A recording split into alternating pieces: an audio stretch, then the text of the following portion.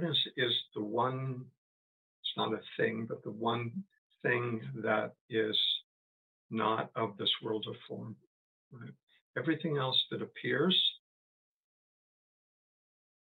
has a certain characteristic of form, right? It has a duration or a shape or a feeling to it, or a size. It has a color. It has certain characteristics, right? A sound, certain characteristics. A thought has a certain duration. Feeling feels like it feels, right? Object within awareness. So all of whatever appears within awareness has a lifespan, comes and goes. And the one thing that doesn't is this consciousness, this awareness, or just this capacity to notice. We all have. Already as is. Doesn't require improvement. But we've been taught that what's real is this manifest world, is the material world, is matter, atoms, molecules, etc.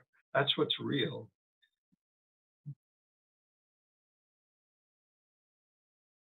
And when someone talks about awareness or consciousness, it sounds a little ethereal, right?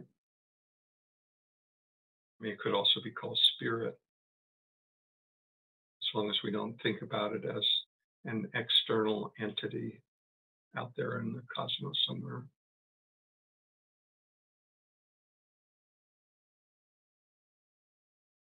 And most of the time we differentiate between matter and mind.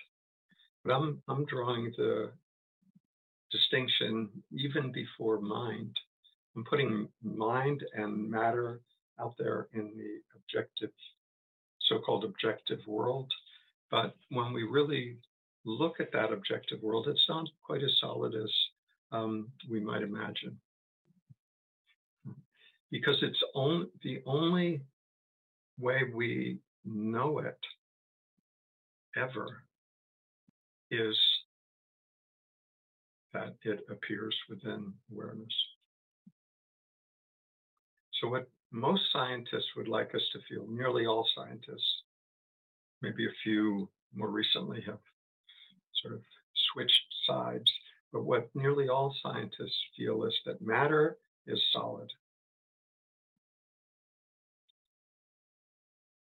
And then they try to figure out how consciousness can arise from molecules and neurons and chemistry and electricity, and how that somehow produces consciousness. But the only thing that we can experience ourselves directly for certain is consciousness. The only thing we can actually be certain of. And then there are appearances within consciousness, right? All the experiences, all the thoughts, all the feelings, all the sensations. That's what appears within consciousness. But the only way we know the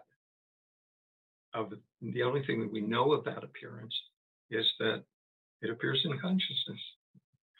So which is more fundamental?